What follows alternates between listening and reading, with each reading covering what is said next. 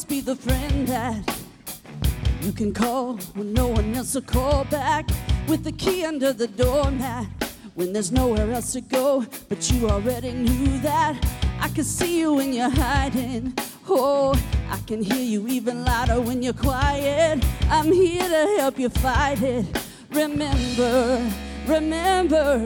when you feel the weight of the world, it's weighing on me, weighing on me. Oh, when it's raining on you, it's raining on me, raining on me. Yeah, I'll be leaning on you while you're leaning on me, leaning on me. There's no way to say it better.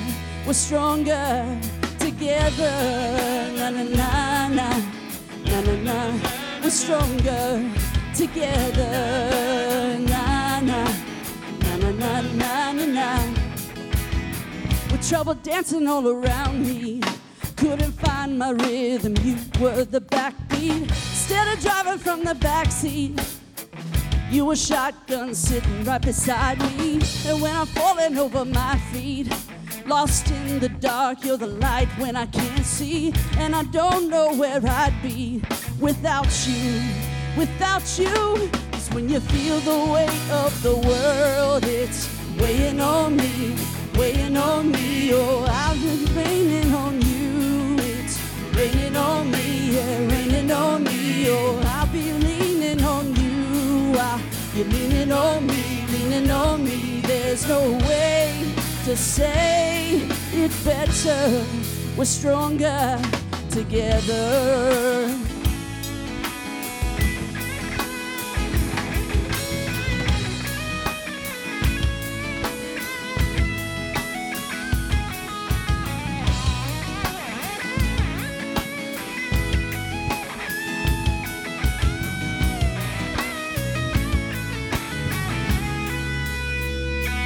So when you feel the weight of the world, it's weighing on me, weighing on me. And when it's raining on you, it's raining on me. You know it is, yeah. I'll be leaning on you. You're leaning on me, leaning on me. There's no way to say it better. We're stronger together. We're stronger together. Na na na na, na na na. You can always count on me. Na na na na na na na. 'Cause we're stronger together. Na na na na na na. Na na na na na na na. Na na na na na na. Na na na na na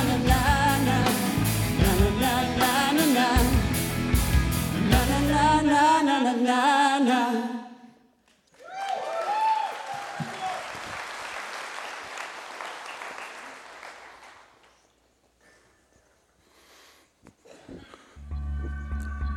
There's the music.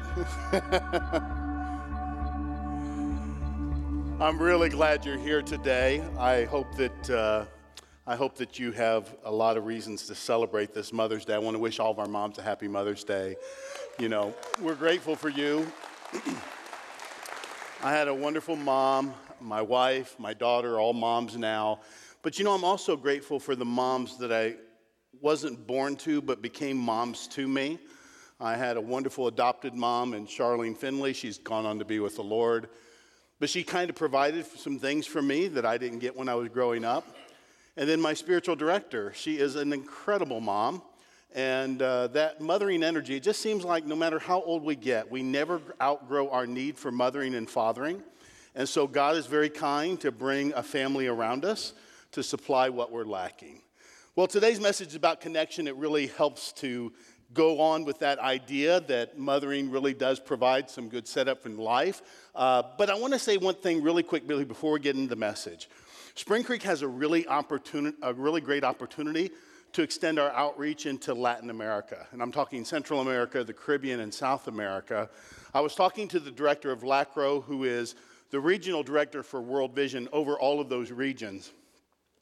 And they really love the teaching that's coming out of Spring Creek Church.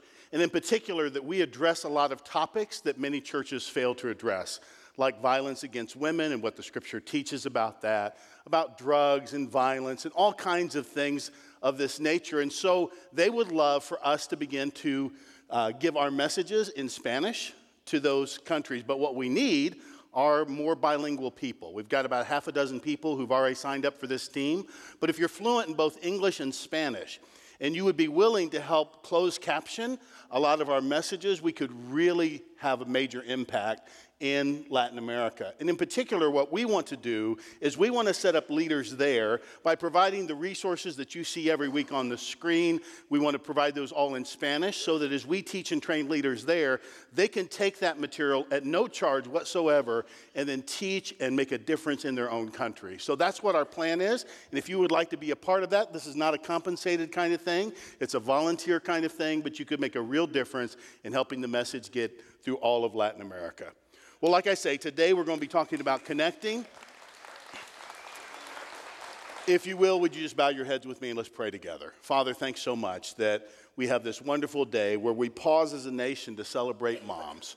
Thank you, God, for the influence of great moms. And thank you, Lord, for what you've provided for me in my life. And I know there are many here today who are very grateful, and some are grieving, and some are wishing, and they're just at all different kinds of stages when it comes to moms and the desire to be a mom.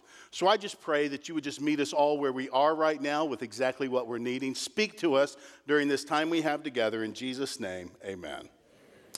Now, I don't know if you've ever heard this term before, crowded loneliness.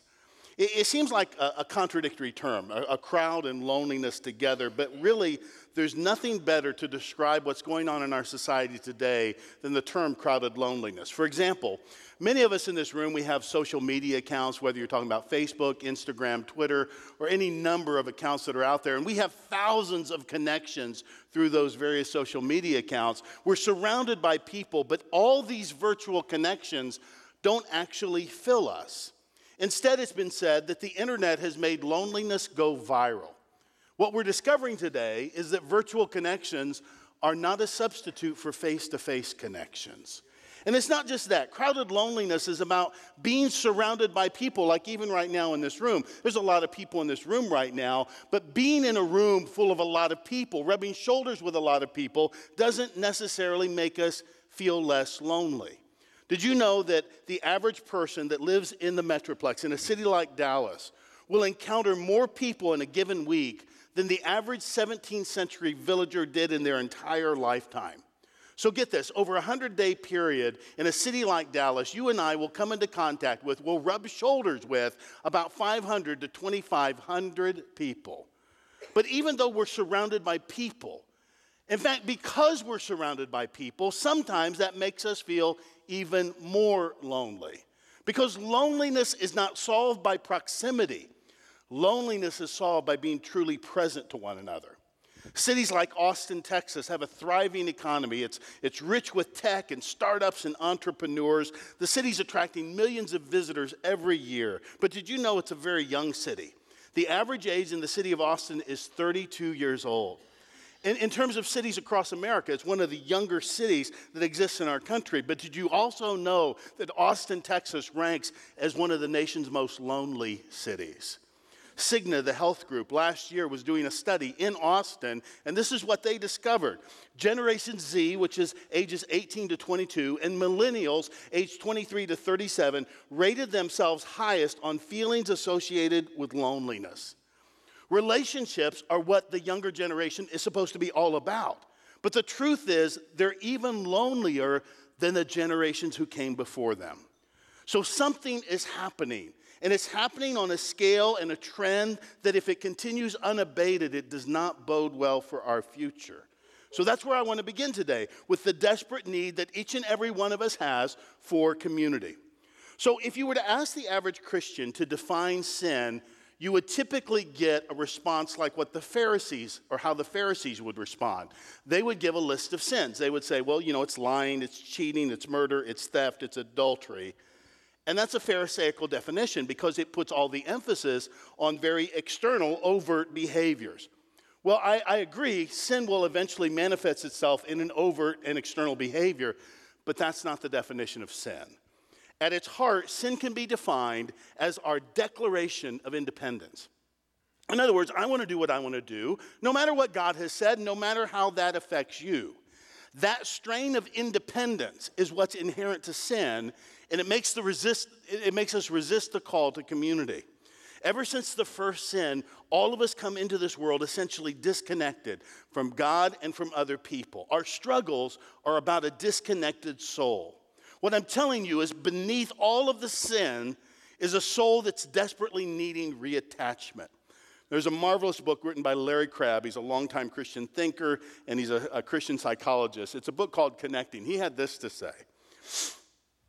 He wrote, "It's a state of being, a condition of existence where the deepest part of who we are is vibrantly attached to no one, where we are profoundly unknown, and they experience neither the thrill of being believed in nor the joy of loving or being loved." I believe that the root of our personal, emotional, and spiritual problems is a lack of connecting. Now, have you ever heard the term ethology?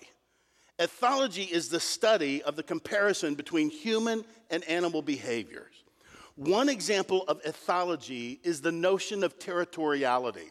In other words, animals like to mark their territory. If you have a dog or a cat, you've already seen this in action, right? They mark their territory. Sometimes they mark you. I mean, you belong to them too. But animals like to do this. But humans kind of have a way of marking their territory too. Go into a library and somebody has all their books and papers scattered out. This is my spot. This is my territory. Go into the movies and you'll see somebody, here's my purse or here's my jacket. The seat is saved, obviously. Gangs do this with turfs, and nations do this with lines drawn on a map. Now, there's no question there's certain boundaries that are good. Individuals should have good boundaries in place, and others should respect those boundaries. But territorialness takes that too far. I become obsessed with what is mine. I think that all that matters are my needs, and as long as I'm taken care of, who cares what happens to everybody else? That attitude is a result of the fall. That is a reflection of our essential brokenness. The desire to cut ourselves off and to make our own little world all to ourselves is a lingering effect of sin. When I think that my responsibilities end with securing my own happiness, when I think like Cain did, that I'm not my brother's keeper, then I have denied the very connections that make me human. So what God is doing in his church, what he's doing in his family, is reversing the effects of the fall. He tells us that our responsibilities don't end with us, that the world is not all about me and my needs. We need to be, and we understand the need for connection. So bottom line is this: you'll never become fully human by yourself. Humanity happens in community. Spiritually speaking, it'll never just be you and God. I mean, think about it. Even God is a community of persons. The Father, the Son, the Holy Ghost, what we call the Trinity, is a sacred fellowship of persons. We say that God is one divine essence. That's why we say there's only one God. He's one divine essence, manifested eternally in three distinct personalities who have fellowship and community with one another. You were created in the image of God, and God is a community of persons. So you and I were made to live in community. That's what's our original design. That's what the church is all about. This is a community first and foremost, not an institution. We come here not to attend, we come here to connect. What I'm saying is you and I were really made to do life together. And to go off and do our own thing, well, let's just call that what it is. It's a sign that something's wrong, that something's unhealthy. I mean, think about it. The only cell in the human body that does its own thing is the cancer cell. So we have been made for community. I love the way Paul Tripp, he wrote this excellent book called Whiter Than Snow, Meditations on Sin and Mercy. He talks about this very thing. Listen. We weren't created to be independent, autonomous, or self-sufficient. We were made to live in humble, worshipful, and loving dependency upon God, and in a loving, humble interdependency with others. Our lives were designed to be community projects. Let's hear that again. Our lives were designed to be community projects. Yet the foolishness of sin tells us that we have all we need within ourselves. So we settle for relationships that never go beneath the casual. We defend ourselves when people around us point out a weakness or a wrong. We hold our struggles within, not taking advantage of the resources God has given us. Now let me ask you a question. Those of you who've read the Bible before, and those of you who've especially read the Gospels, when did Jesus ever go to somebody and say this? I want you to follow me. I'm putting together a band of disciples. I want you to be one of them. But I know you're busy. I know you really don't have time for the small group thing. Besides, dealing with people can be such a problem. Peter, he talks too much. Thomas is really negative. And Judas, don't even get me started on Judas. They're not normal like you and me. So it's okay for you to follow me offline. Just skip the community part. Read the book, attend all the lectures, do the self-study plan. How many times in the Gospels did Jesus offer that to somebody? Never, not once. Instead, what Jesus does when he begins his ministry, the very first thing is he establishes a community. And throughout his entire ministry, he models and taught, and he lived and he loved in this sense of community. You simply can't walk with Jesus without being part of a community. But here's a challenging part. Don't settle for the pseudo-community of tribalism. Now, you might be wondering, what's tribalism? Tribalism is all about forming relationships with those who are most like us.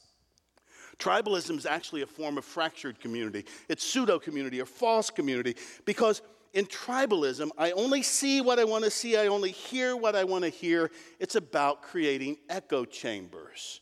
Now, this is one of the big downfalls of social media. Today, we can screen out all the voices we don't like. We don't have to listen to people who contradict our views. In fact, what we just do is we say, oh yeah, they're friends, but I'm going to hide them in my timeline because I don't like what they say and I don't agree with what they say, so I'm not going to hear it and I'm not going to listen to it and I'm not going to be challenged by it.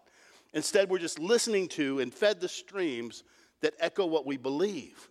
Tribalism is the most common form of community that exists in the world today. And what it does is it reinforces within us that the way we see the world is the only right way to see it. This is what people will naturally gravitate toward. This is when singles only want to hang out with singles. It's when young married only want to hang out with young married. It's when people of various ethnicities or social standing only want to be with people most like themselves. Tribalism is a sick parody of community. Now, this past week, we lost John Vanier. That name may not mean much to you, but it means a great deal to me. John Vanier is the man who influenced Henry Nouwen. You might recognize Henry Nouwen's name. Wrote dozens of books, some of the most profound books I've ever read in my life. John Vanier is the man who went to Henry Nouwen while he was teaching at Yale and said, Henry, you're wasting your life in the Ivy League. Go live among the poor and they'll heal you. And that's what he did. He resigned from his prestigious position at Yale, and he went to these large communities that John Vanier started, which are homes filled with people with disabilities, and many severe disabilities, and to live with them. And it changed Henry Nouwen's life. Well, John Vanier also wrote the best book on community I've ever read, called Community and Growth. I want you to hear what he had to say about this sense of tribalism, though he doesn't use that word. What he said is people very quickly get together with those who are like themselves. We all like to be with someone who pleases us, who shares our ideas, ways of looking at life, and sense of humor. We nourish each other. We flatter each other. You are marvelous. So are you. We're marvelous because we're intelligent and clever. Human friendships can very quickly become a club of mediocrities, enclosed in mutual flattery and approval, preventing people from seeing their inner poverty and wounds.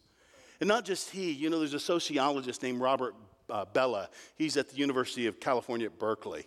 He said this, lifestyle enclaves, this idea of tribalism, lifestyle enclaves then are self-contained groups in which only those with similar tastes and interests gather together. Lifestyle enclaves are sectarian. They impoverish relationships rather than enrich them. Such a group celebrates the narcissism of similarity. Now don't mishear what I'm saying. It's okay to want to be with people who are like you. The problem is when you're only with people who are like you. Another term for that is consumer-driven connection. When I make my community people who never challenge me or stretch me or at times make me feel uncomfortable, when I'm with people who don't think differently, believe differently, or have a different experience in life than I have, then I'm really not going to grow. You see, this is what gospel community is supposed to do in all of us, to break down the barriers that we have, that we form, that we are actually forming a countercultural community, the picture of the new humanity where genuine unity is displayed in the midst of radical diversity. Gospel communities are by their very nature diverse. They're diverse in spiritual maturity. They're diverse in terms of stages of life. You have the elderly and families with young children and young professional and single moms. Their diversity is echoed in their ethnicity. They're black, Hispanic, Asian, and white. They're diverse in socioeconomic standard. There's the wealthy, there's the poor. There's the white collar, the blue collar, and the collarless. They're diverse in terms of political views. There's Republicans and Democrats and independents. That's precisely the kind of community that Jesus formed. In fact, when people look at his original 12, they call them the Dirty Dozen. They were the original Dirty Dozen because they're from such different groups. In fact, people have said that each of the disciples represents a different faction within Israel, which would have been naturally at odds with one another. But Jesus knew there was something sacred and special about bringing them together and putting them in community. So when you walk into a church and you find an elderly white woman praying over a black young professional who's babysitting for a Hispanic family with 6 kids, what does that say to a non-Christian who sees that for the first time? When the poor have an equal standing with the rich, when the Republican and the Democrat can appreciate and respect and truly love one another rather than breaking down every single time they try to talk, what's on display in a community like that? The gospel. That the gospel is bigger than our tribes. That the gospel is bigger than the little tags that we put on our beliefs and our ideas. That Jesus transcends all that. What I'm saying is this, is genuine community doesn't begin with your personal preferences. So consumer or spiritually oriented consumers, they're not going to like it. It's not going to cater to the way you think, so partisan people hate it. It believes that something great happens when we really listen to one another's story, get inside one another's shoes, and really live out the gospel for ourselves. These are gospel-driven values. And believe me, if you ever get a taste of it, you'll want more. So let me share with you the benefits, or what I'm calling the gifts of genuine community. The first one is this. It's a place where I uniquely experience the presence of Christ. Now, we looked at this last week, so I don't want to spend a lot of time on it, but I want to remind you of what Jesus said. Jesus said, "For where 2 or 3 come together in my name, there am I with them." And I mentioned to you last week, I asked you, I said, is Jesus with us when we're all alone? We said, yes, he's with us when we're all alone. So what does he mean here? He says, where 2 or 3 are gathered, I'm there with them. What Jesus is promising is a special sense of his presence that only happens when believers come together in unity. I shared with you this. This is a quote by Dallas Willard. I just want you to hear the very first line of the quote. Personalities united can contain more of God and sustain the force of his greater presence much better than scattered individuals. So this same dynamic is at work whenever believers come together in community. For those of you who struggle, whether God is really real, whether he cares about you, whether he's present in your life, whether you can sense his presence, I can tell you your problem. You're not spending enough time in community. Because if you spent more time in community, if you want more of God, you need more of God's people. Because when you're with God's people, Jesus promises there's a special sense of his presence that happens when we come together as believers that just doesn't happen when we're alone. That's one gift. You're going to get more of God. Here's a second gift. It's the best safeguard against spiritual drift.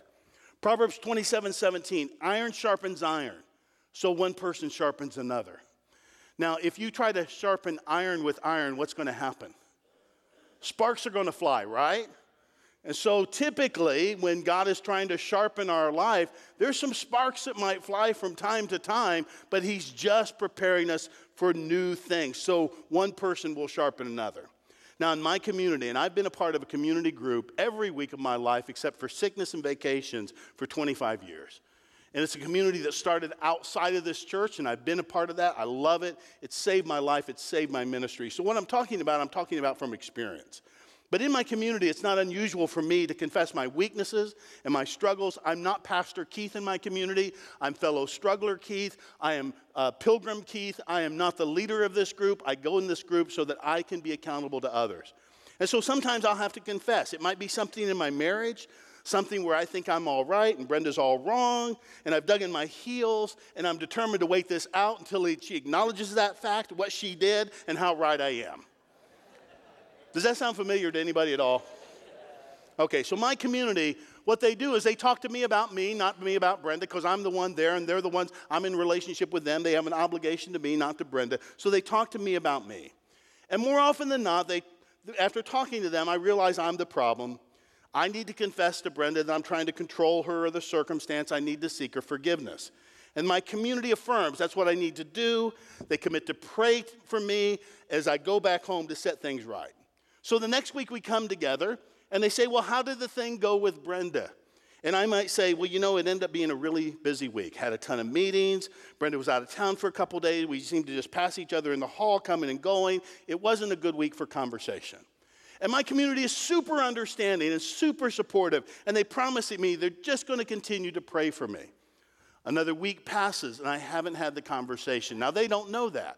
So they ask me, how'd the thing go with Brenda? And it's at that point I realize I need some new friends. I really do. I need new friends that aren't going to ask me this stuff all the time. No, I'm kidding. What I realize is I have to take action. Those loving, honest questions show me that something else is going on. There's some fear that's keeping me from doing the very thing I know I need to do. I'm letting something stand in the way of reconnecting with my wife. And you see, my community, because they know me so well, they're perceptive enough to see through my rationalizations, my procrastination, my excuses, my denial of the severity of the problem, and help me confront the lies I'm telling to myself. This is important. And even after 40 years of following Jesus, I still need people in my life to ask me about my spiritual life.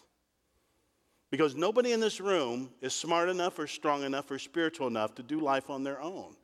We need other people. We need people speaking into our life and our spiritual reality. Nobody is above the need for community. So when I hear somebody say, well, all I need is God, I don't need anybody else, I got to tell you, spiritual life is not just about you and God doing your own thing. And even God disagrees with you on that. And if you don't believe that, open your Bible to the very first chapter, or the very first book in the Bible, the book of Genesis, and read. And you see that at the end of the first 5 days of creation, God said the same thing over and over again. It is good. It was good. It was good, right? I mean, the rivers, the streams, the animals, the sky, the land, the earth, all of that. It was good. And then he makes man, and he says it's not good. Now, okay, it's female voices I hear chuckling right now, but I want to tell you, Adam, at this point, is in a state of perfect intimacy with God. He's committed no sin at this point. And Adam knows and loves God, and God knows and loves Adam. Yet God looks at Adam and said, this is not good. Here's his exact words. It is not good for the man to be alone. You say, but he had God. And God says, yeah, he had me. But even though he still has me, he's alone, and I designed him to live in community with others. You and I were created for community. Frankly, there is no such thing as a Christian who lives in isolation from the body. So the third gift that we're going to receive in community, it's the one place where it's safe to take off our mask. So continuing on in the Genesis story, we know by Genesis 3, there's a fall. And in the fall, before the fall, it says they were naked and not ashamed. Now that's not just a fashion statement. It's a statement about a spiritual reality that they were completely exposed. They were completely vulnerable. They were completely open. They had nothing to hide. They were naked and unashamed. It's a great place to be until they sin. But with the fall came shame, and with shame came hiding. This is what Adam says to God in Genesis 3. I heard you in the garden, and I was afraid, so I hid. So the human race has been hiding ever since. Now, I gave my life to Christ in a tiny church in rural Ohio, in Mansfield, Ohio. And this church was a small church, about 150 people. So everybody knew everybody else. You knew their dogs, their cats. Everybody knew everybody's business. Everybody came in and they had their pew, they would sit in their pew, that was their spot. If you were a visitor and you sat in their pew, they might actually come to you and say, this is my pew, you need to move, and you would have to move your place. I mean, in some ways it was really crazy, but, before service, everybody sit around, smiles pasted on their face. We talk about, the football and baseball, and we talk about our lives and the week, and everybody pasted on these smiley faces. And I can remember when all of that broke, because there was a young man about 2 years younger than me. His name was Dwight. And Dwight was having some really big problems in his life. And because we were such a surfacey kind of church, he never felt real enough or vulnerable enough to share any of his sexual struggles with anybody. And one morning, Dwight decided to try to take his life. Thank God he was unsuccessful. But I saw that church break apart like I'd never seen before. I saw people who always had the smile pasted on their face, acting in ways I'd never seen them act before. They're angry. They were full of blame. It was caustic. They were demanding answers. Here's what I know. You can only be loved to the extent that you're known. As long as there's stuff in your life that you're keeping hidden from others, You're always going to question people's love for you because you're going to say to yourself, but you don't know it all. If you knew what I knew about myself, if you knew all my secrets, if you knew what I'm hiding right now, you probably wouldn't love me the way you say you love me. You can only be loved to the extent that you know. And it takes a while to build those kind of relationships. You got to build trust. You got to build trust where you can go deep with people, but you need people in your life that you can go deep with. And let me say to the men in this room, what's really common with men was really true of my life before I found community. Is I would give to all kinds of men. I'd have all these superficial friendships, fishing buddies, hiking buddies, camping buddies, and they'd all get a tiny piece of me, but nobody ever got the whole deal. Nobody ever heard everything. And that wasn't good for me, and it wasn't good for relationships. I love this verse. I'm really glad it made it into the pages of the Bible. Job 6:14, a despairing man should have the devotion of his friends, even though he forsakes the fear of the Almighty. Do you have friends that come what may, you know are going to be there for you? Even if you say, I'm not sure I believe anymore. Do you have people that you know have made such a commitment to you for your good and your growth, and they're never going to throw you away? If you don't have those kind of relationships, those relationships are possible, but they never just happen. They happen with intentionality. They happen with commitment. The truth is, everybody in this room, you're going to go through something in your life at some point where there's no easy answers and sometimes when there's no answers at all. And it's at a point like that that you're going to discover who your real friends are. Because what's going to happen is some people can't stand to sit with somebody whose problems are not going to go away overnight. And they're going to try to fix you and they're going to solve it. And when it doesn't fix or solve overnight, they're just going to create distance. I know for me, when I was going through my midlife shift, they say on average it takes a male about 3 to 5 years to go through that time. It's a time of real unknowing. Things aren't working for you the way they used to work. You're trying to figure out, I've had this success, but how does my life really matter? Is it really significant? And you're trying to work through all these questions, and it is super duper challenging. And I discovered really quickly who my real friends were, because my real friends could just sit with me in the unknowing. And my false friends, they couldn't. So one more gift I want to tell you about in community. It's the place where we learn to love as Jesus loved. This is a great verse. Jesus was once asked what was the greatest commandment. He couldn't answer with just one. This is what he said. Hear, O Israel, the Lord our God, the Lord is one. Love the Lord your God with all your heart, with all your soul, with all your mind, with all your strength. The second is this, love your neighbor as yourself. There is no commandment greater than these. What Jesus is saying here, it's not enough just to love God. It's not enough just to be spiritual. It's not enough to be religious, to go to church, to live for your higher power. Those are good things in and of themselves, but it doesn't just cut it. That's not enough. The end goal of life for Jesus is to love God and love others. And you can't do one without the other. You have to have both. So, when people ask, how do you assess somebody's attitude, devotion, relationship to God? If I tell you I love God with all my heart, how do you know that? You can't know that, and I can't know that. But what Jesus said is this. Jesus says you can really find out the measure of your love for God, and it's how well you're loving others. So let's unpack this second commandment to get at the heart of what Jesus is saying. Jesus is telling to love others as we love ourselves. So he begins with this inborn, deep-defining human trait, our love for ourselves. This is a given. He doesn't have to command it. He just assumes it. All of us have this powerful inclination for self-preservation and self-fulfillment. Let's face it, everybody wants to be happy. Everyone wants to live with a sense of satisfaction. You want food for yourself. You want clothes for yourself. You want a place to live for yourself. You want protection against violence for yourself. You want a meaningful and pleasant activity to fill your day. You want friends to come and spend time with you. You want your life to count in some way. Self-love is this longing to diminish pain and increase happiness. Everybody wants this, and that's where Jesus starts. Love others as you love yourself. Now, some people will object to that and say, well, Pastor, I don't even like myself. But I want to tell you something. Even that belief is based on the fundamental fact that you want life to be different. You desire for things to be better. You've just resigned in your spirit that they won't. So Jesus says, I know this about you because it's true of all people. You didn't have to learn it. It comes with being human. My Father made you this way. In and of itself, it's good. So to hunger for food, not bad. To want to be warm in the winter is not evil.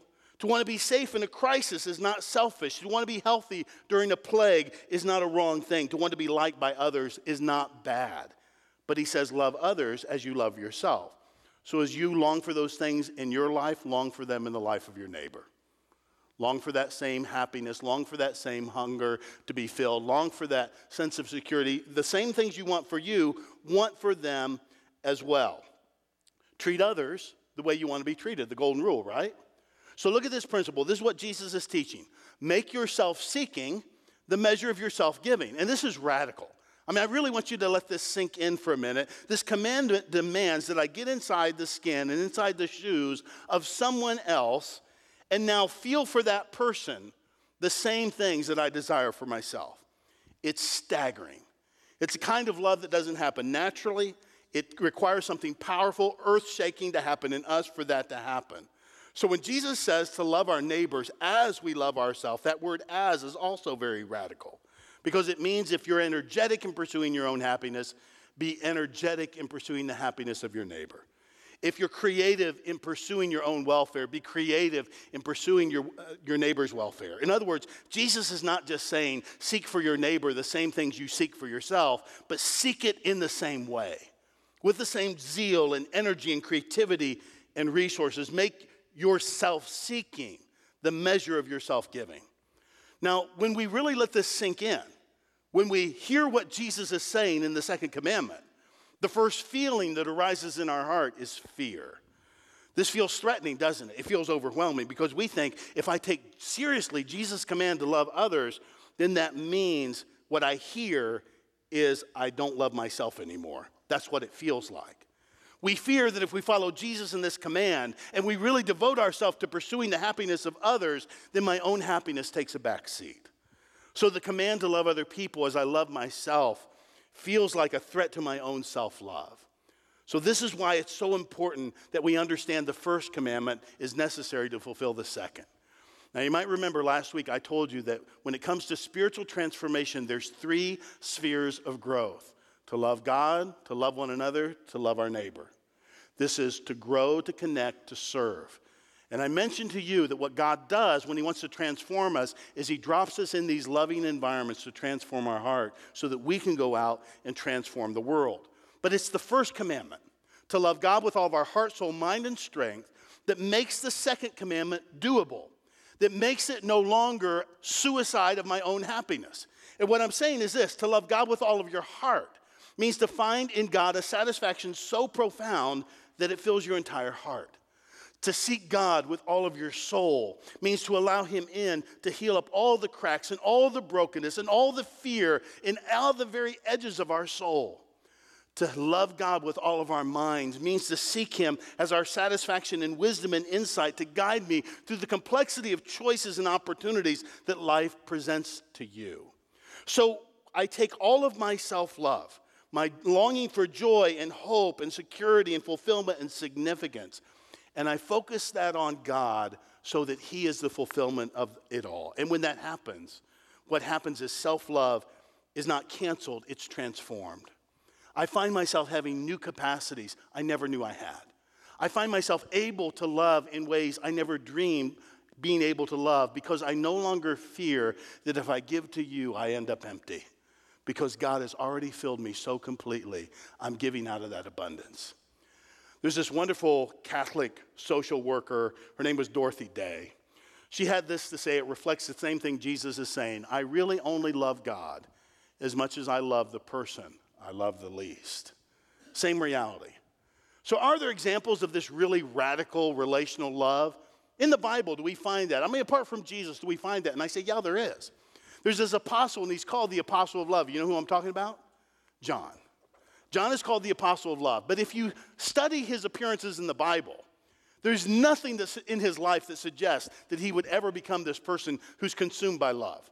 In fact, I was looking at the 3 major emphases, the 3 times that we get a good glimpse into his story. The first one is this. First encounter we have with John, he comes to Jesus, and he has seen somebody down the street who's casting out demons.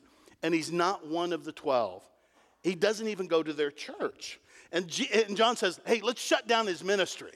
Now, let me just ask you, does that sound like a very loving thing to do? No, it's not. Because Jesus says to him, he who is not against us is for us. John is not acting very loving. Second time, this is Mark chapter 10. John comes with his brother James to Jesus and says, hey, we love this idea of the kingdom, and we really love the idea of you being king. And we were just thinking, being objective, looking at all the 12, we think that me and my brother ought to be on your right and left hand. In other words, they want to be MVPs, and the game hasn't even started. It's not even halftime yet. They're just coveting the best positions in the kingdom. Now, does that sound very loving to you? No, it doesn't. It sounds like ambition that eclipses love. But Luke chapter 9. John sees that the Samaritans have rejected Jesus. So he goes to Jesus and says, Jesus, do you remember what happened to Sodom and Gomorrah? He said, that ash and a flash thing, let's do that again. Let's incinerate them till they glow. Kill them all, let God sort them out. Now, is that very loving? No, in fact, this is how they got the nickname, the Sons of Thunder, because they just think we ought to call thunder down on everybody that doesn't disagree with us or doesn't agree with us. That's John. But he writes these books at the very end of our New Testament. So the last 5 books. 1st, 2nd, 3rd John, Jude, Revelation. 1st, 2nd, 3rd John, tiny books. They comprise 2% of the teaching of the New Testament. Do you know that they have 20% of the references of love in the gospel, or in the books of 1st, 2nd, 3rd John? This guy has become consumed by love. And not just that, he's so transformed by love that he writes one of the gospels. Matthew, Mark, Luke, John, that's his gospel. And John is no longer concerned about being the MVP. He doesn't even mention himself by name in this book. Instead, remember what he calls himself? I'm the disciple whom Jesus loved. You know what happened with John? John found his identity in being loved by God. And once he found his identity in being loved by God, he was able to give away love like he never had before. That's what we need. We need this desperate encounter with God where that he becomes the fulfillment of our heart, our soul, and our mind. And when he does that, then as we gather together in community, all of the tribal differences that we have, all of our stripes, all the things where we differentiate ourselves from everybody else, that doesn't really matter because Jesus is our great uniter. I'm here to tell you, we've got a community group experiment going on right now. It's not too late to join. All we're doing is we're gathering in homes. We have a video where that Josh and I are sitting together and we're talking about reflections on the message, where you can just kind of talk, go further, talk about the challenges, talk about even what you disagree with. It's great. You can come together in community and talk about these things. If you're not a part of a community group, go online this afternoon. You sign up. It's really easy. Show up at a group this week. It'll be the best investment you make in your spiritual growth. I'm so glad you're here. I hope you enjoy your day together. And I do pray. You don't have to, you don't have to have a community group here. Your community group can be people that you work with. It can be people that are in your neighborhood. It can be longtime Christian friends you have that go to other churches. But find community. You were made to do life in community. And in community, we come to know the fullness of the love of God. Let's pray.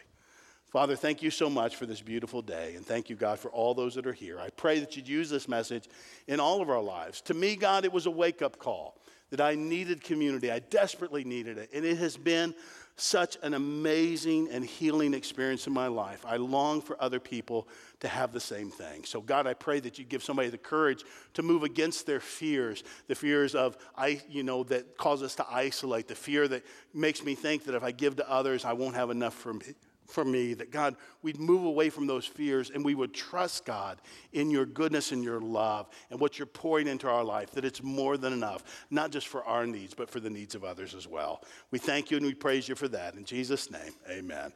God bless and happy Mother's Day.